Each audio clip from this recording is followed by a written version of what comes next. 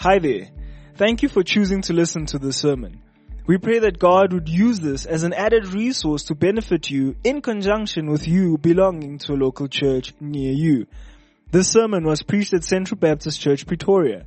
130 years of believers loving God, caring for one another, and impacting the world.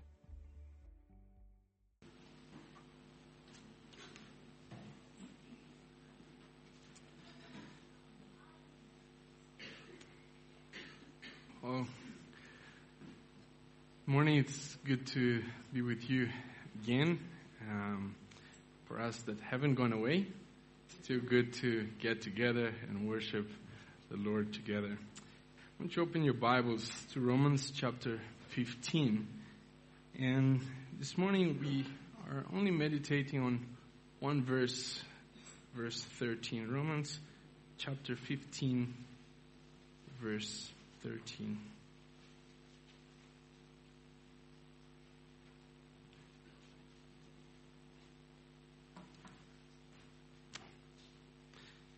This is what the word of the Lord says.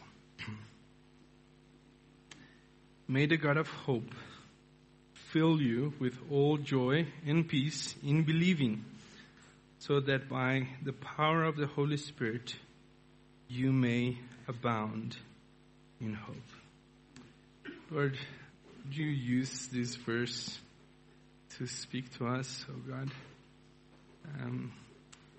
Would you help us to grasp this reality of hope that we've been singing about?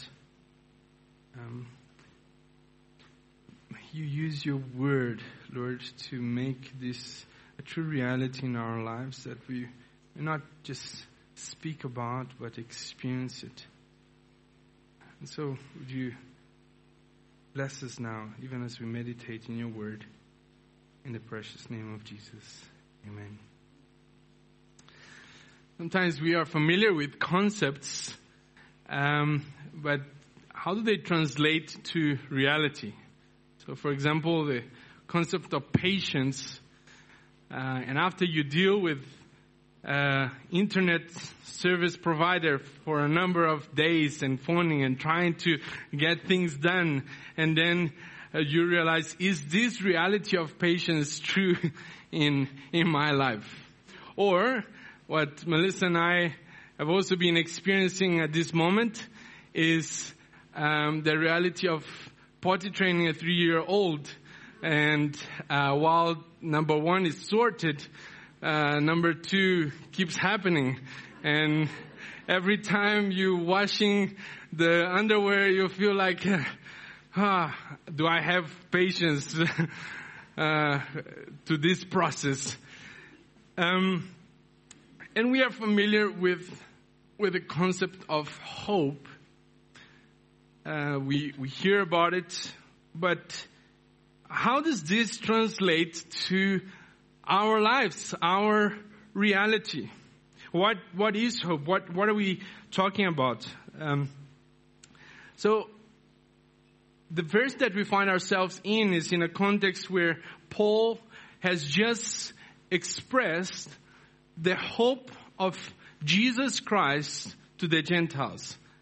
He speaks about how the Old Testament predicted that the Gentiles would also be recipients of this great salvation found in the Messiah. And he quotes from the Psalms and quotes from Deuteronomy and in Isaiah. And then at the end of verse 12, if you read there in your Bibles, the root of Jesse will come, even he who arises to rule the Gentiles. In him will the Gentiles hope. And then he transitions to go to a prayer. And this is a small prayer that he does for the church of in Rome. And he prays for hope. Now, hope, Strong's defines it as this: to anticipate with pleasure, to expect, to have confidence. Earlier in Romans 8:24, Paul says this about hope: but we ourselves who have the first fruits of the Spirit grown inwardly as we wait eagerly for adoption as sons, the redemption of our bodies. For in this hope we were saved. Now hope that is seen is not hope. For who hopes for what he sees? But if we hope for what we do not see, we wait for it with patience.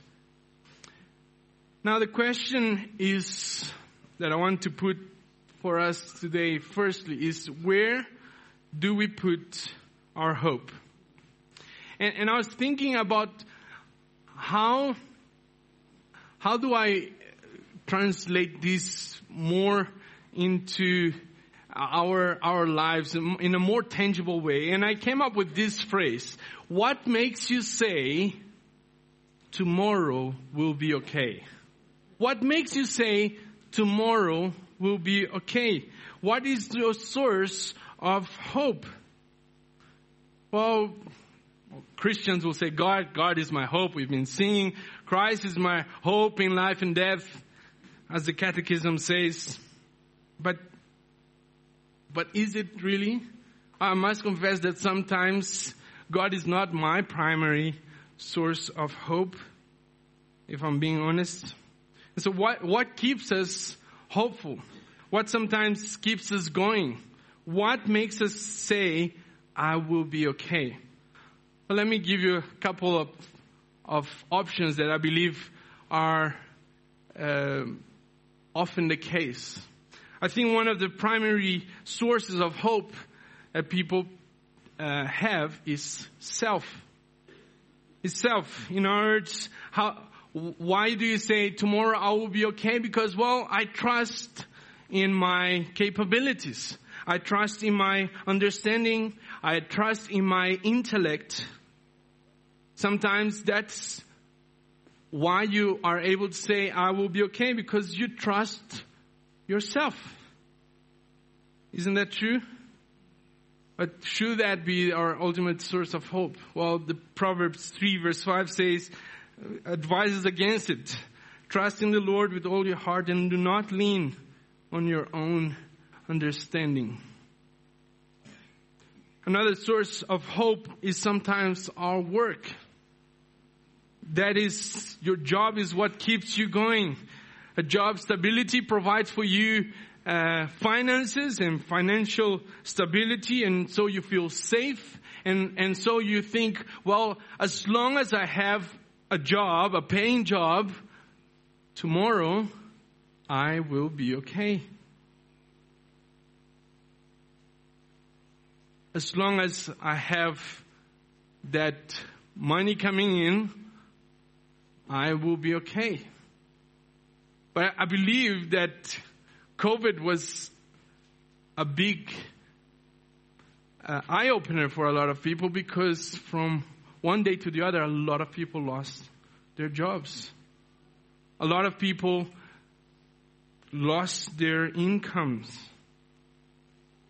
Some people put their hope in an institution or even a person, your boss.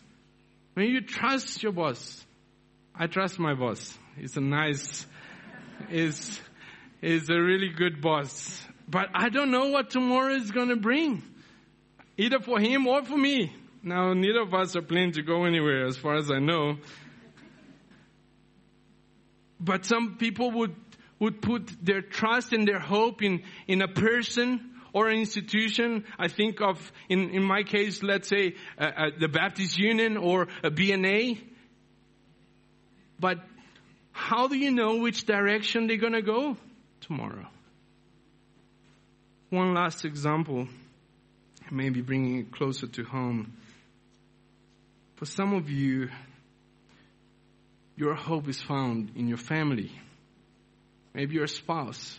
As long as your spouse is around, you'll say, I will be okay. As long as your child is around, you may say, I will be okay. Or maybe it's your parents.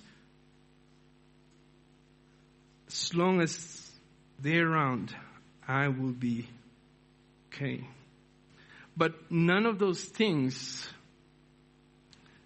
should be ultimate, our reason for the answer, I will be okay. Tomorrow I will be okay. We ought to redirect our eyes to the God of hope.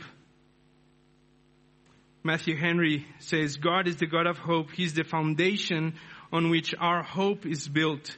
And He's the builder that doth Himself raise it. He's both the object of our hope and the author of it. The hope is but fancy and will deceive us, which is not fastened upon God. In other words, any other thing that we put our hope in, if it is not God, it will deceive us. And think about it with me. Only God is for certain tomorrow. And not just that, but the nature of God, the immutability of God. In other words, I can have assurance that tomorrow God will still be good. It's not that just God will be there. Maybe He will change His mind or just punish me for no reason. No, I have an assurance because of the character of who God is that tomorrow I will be okay because of who God is. He's the God of hope. He's immutable. And so because of who He is, I can face tomorrow. I will be okay. All other hope, as good as they can be and as good as they can make you feel, they're not certain. They can provide momentarily security. But we ought to hold fast to Him who is unchanging, to Him who gives us hope. Now, what is this hope accompanied by? Well, the prayer that Paul asks, may the God of hope fill you with all joy and peace. With all joy and peace. Now, I want you to notice something in this prayer, and that is that Paul prays for inner change rather than outward circumstances. Paul prays that we will be filled with joy and peace rather than, Lord, change my circumstances. Now, it is not wrong to ask God to pray, to change our circumstances. But the point is that God is more interested in who you are becoming. He's interested in working in your life, not in providing for you a smooth sailing of circumstances throughout your life. This is a lesson for us to pray better, rather than always just primarily, Lord, change my circumstances. Like, Lord, change me, fill me with your joy, with your peace, so that I can face these circumstances. So that through very deep waters, you may respond differently. Not because your circumstances has changed, but because you have changed. We cry out to God, but how often do we just stay at the surface level saying, Lord, change my circumstances?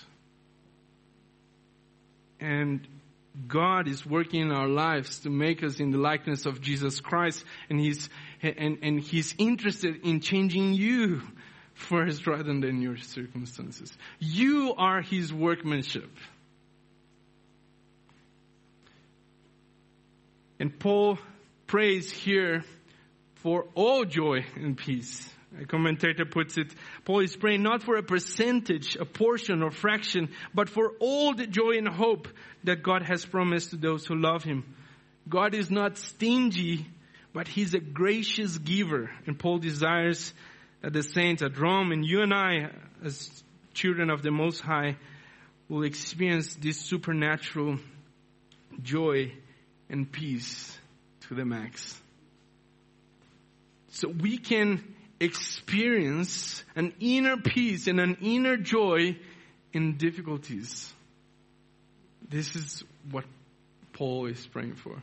Now, I was trying to research, and maybe you have experienced this at some point, but what does this actually look like in actuality? What does this look like in the life of a believer? And I came across a story of a German pastor called Gerhard.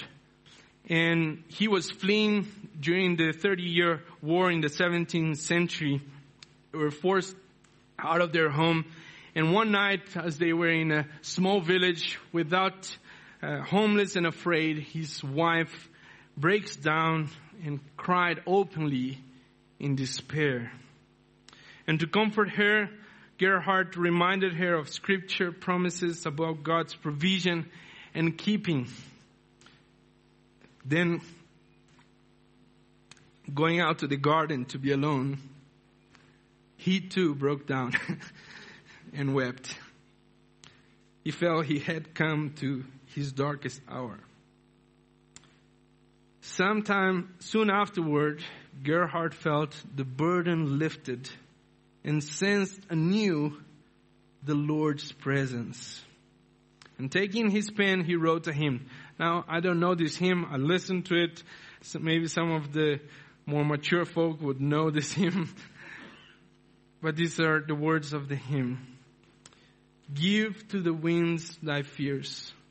Hope and be undismayed.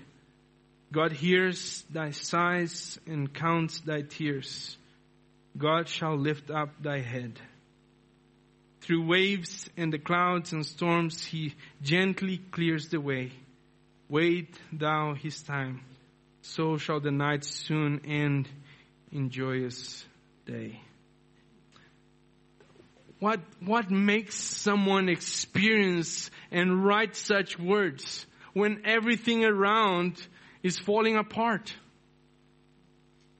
This is a true experience of supernatural God intervening, giving hope, joy, and peace. And this is real.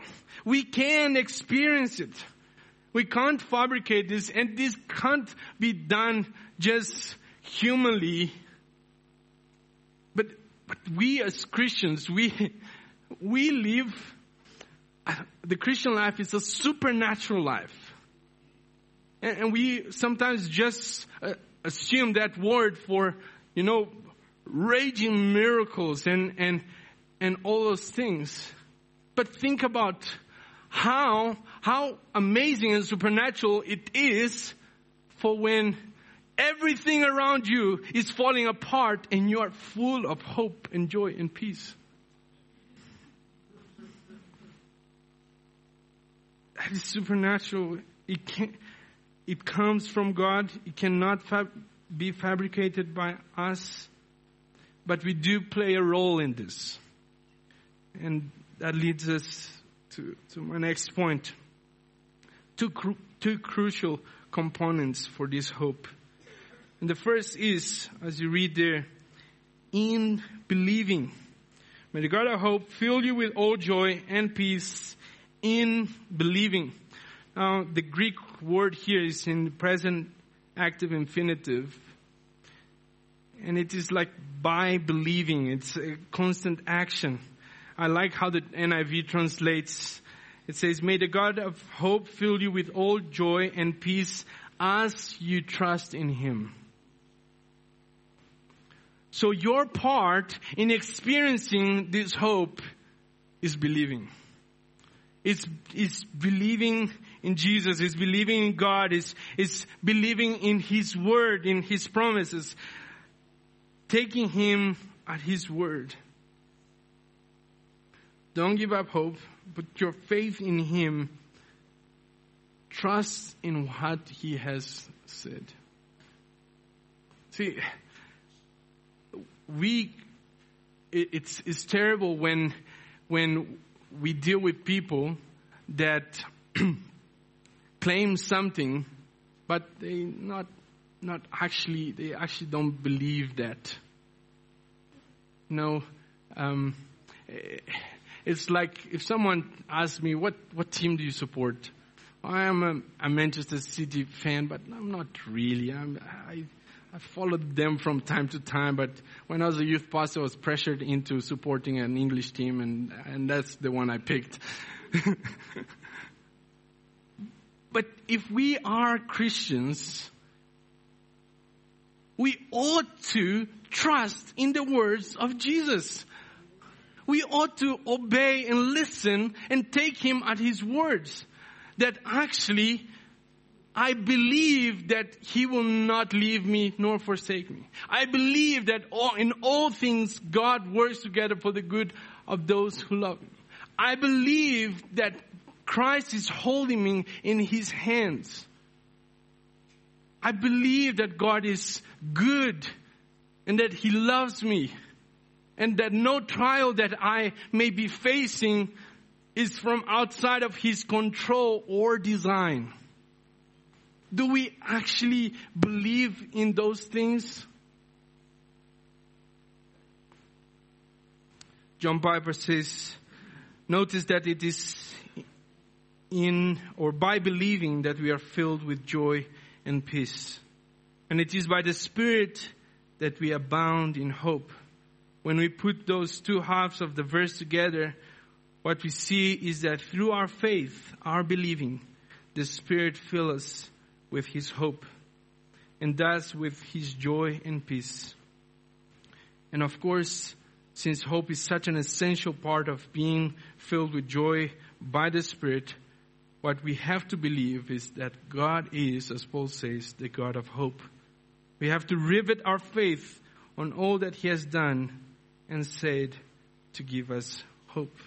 We have to, as we go through our Christian life, we have to take hold of Jesus' words. We have to keep trusting in him so that we may be filled with hope. That is our role to play. Secondly is that this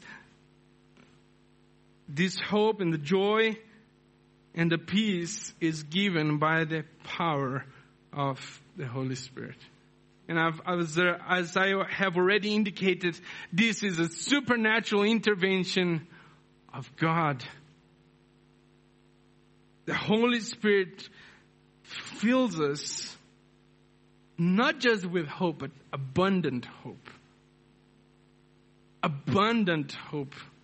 Brothers and sisters, we as Christians should be characterized by a hope that is contagious.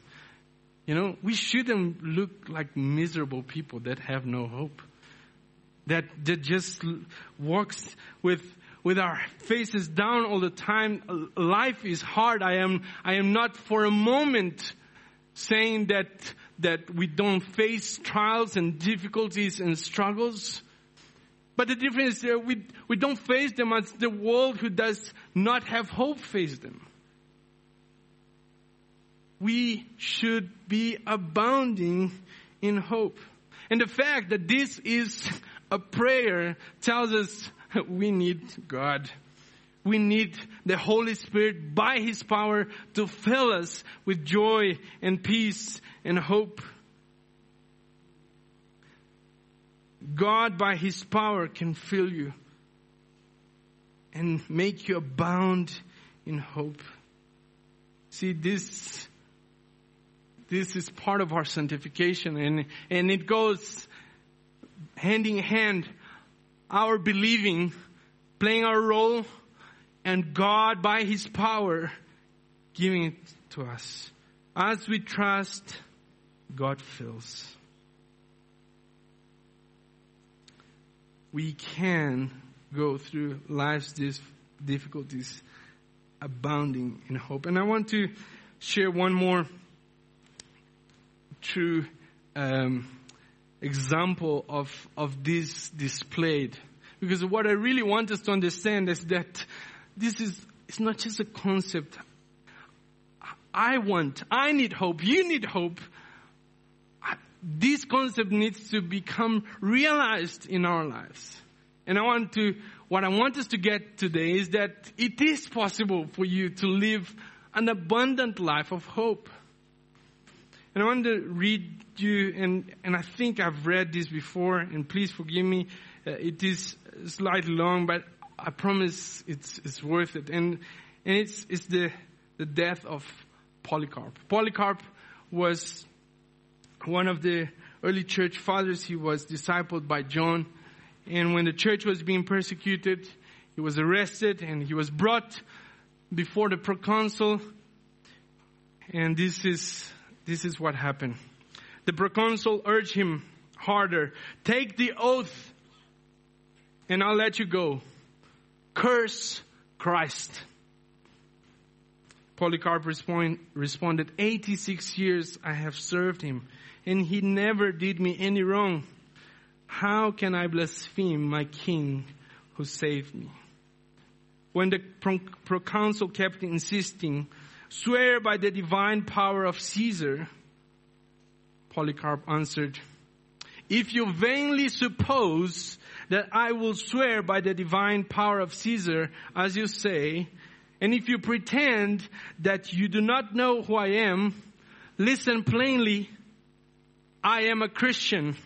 And if you wish to learn the Christian message, arrange a meeting and give me a hearing.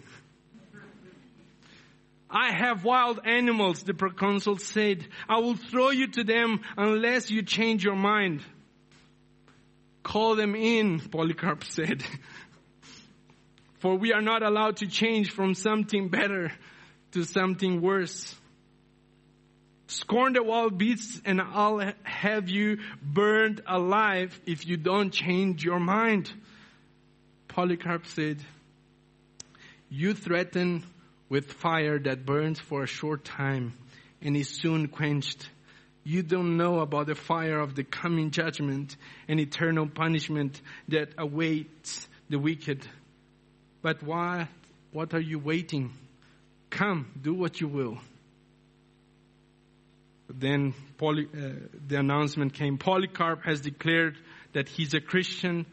And at the herald's announcement, the whole crowd roared with wild anger and loud cry. This is the father of the Christians, the destroyer of our gods, who teaches many to stop offering sacrifice to the gods. Shouting out with one voice, they demanded that Polycarp be burned alive. Immediately they began to pile the wood around him. They were going to nail him to the stake as well. But Polycarp said, leave me the way I am. He who gives me power to endure the fire will help me to remain in the flames without moving, even without being secured by nails. So Polycarp put his hands behind him and was bound like a noble ram out of a great flock ready for sacrifice. A burnt offering prepared and pleasing to God. And listen to his prayer as he was about to be burned.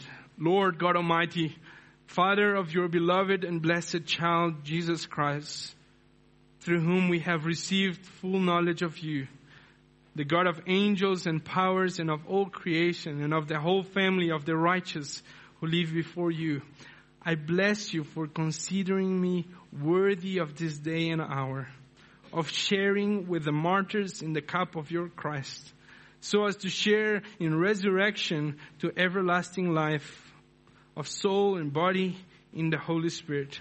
May I be received among them into your presence today as a rich and acceptable sacrifice. For this and for everything I praise and glorify you through the eternal and heavenly high priest Jesus, your beloved child. Through him and with him may you be glorified with the Holy Spirit both now and forever. Amen. What makes a person face death like this? But of that I hope in Jesus Christ. He knew exactly what was going on. He knew where he was going. There was nothing around all the circumstances that is affecting his inner being. Did you hear his answers? Does that sound like a man who is afraid to die? Or is that of someone who knows exactly where he's going and he's secure? It's a firm hope in Jesus Christ.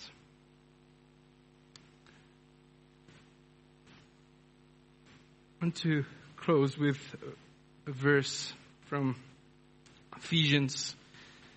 And this is really what Paul is being saying from Ephesians 2. Therefore remember that at one time you Gentiles in the flesh, called the uncircumcision by what is called the circumcision, which is made in the flesh by hands.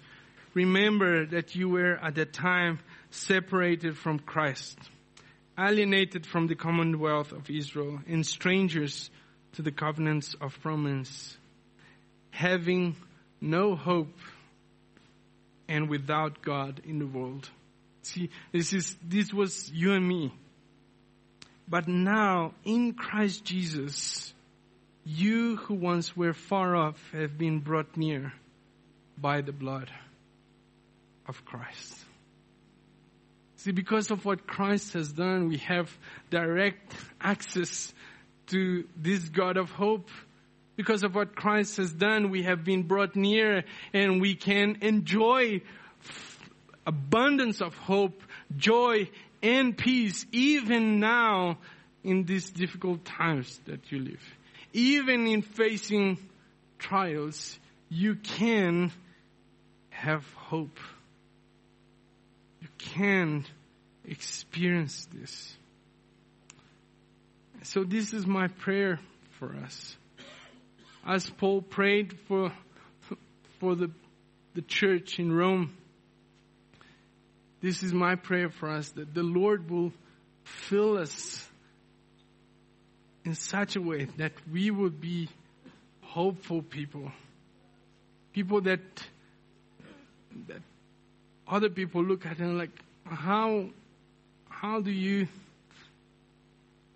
are you facing this like that?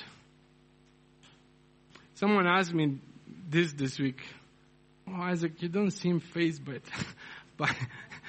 by anything." I said, "Well, you don't know. I do get overwhelmed. I do cry, and I do sometimes come to my list and say, 'Give me a hug. I need a hug.'" We are going to continue to face trials and difficulties and challenges, but we have hope. We have hope. Let's pray.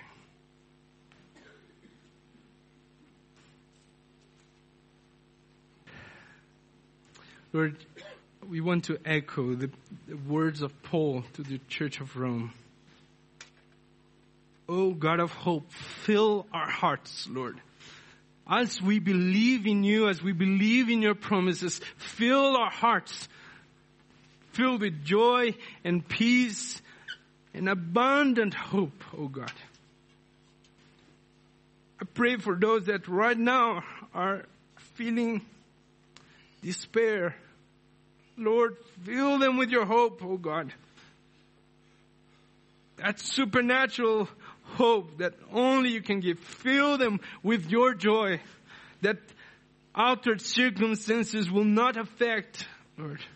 Fill them with your peace that surpasses all understanding, that is not dependent upon circumstances. Fill our hearts, Lord, with joy and peace and hope, we ask. Lord, would you even give us perseverance in asking for that, Lord, in praying. Just as Paul was praying, would you give us perseverance in praying for that? Till that becomes a reality in our lives, oh God. Would you encourage us? We need you, Lord. We need the power of the Holy Spirit to fill us, oh God. You help us even in believing, Lord. Bring to our minds and to our hearts those wonderful promises of God. Lord, we thank you that you are unchanging. You are immutable. We thank you that you have been faithful, Lord. You will remain faithful. We praise you for your faithfulness that gives us hope. In the name of Jesus, amen. Thank you for listening to this sermon. Find out more about Central Baptist Church at www.central.org.za.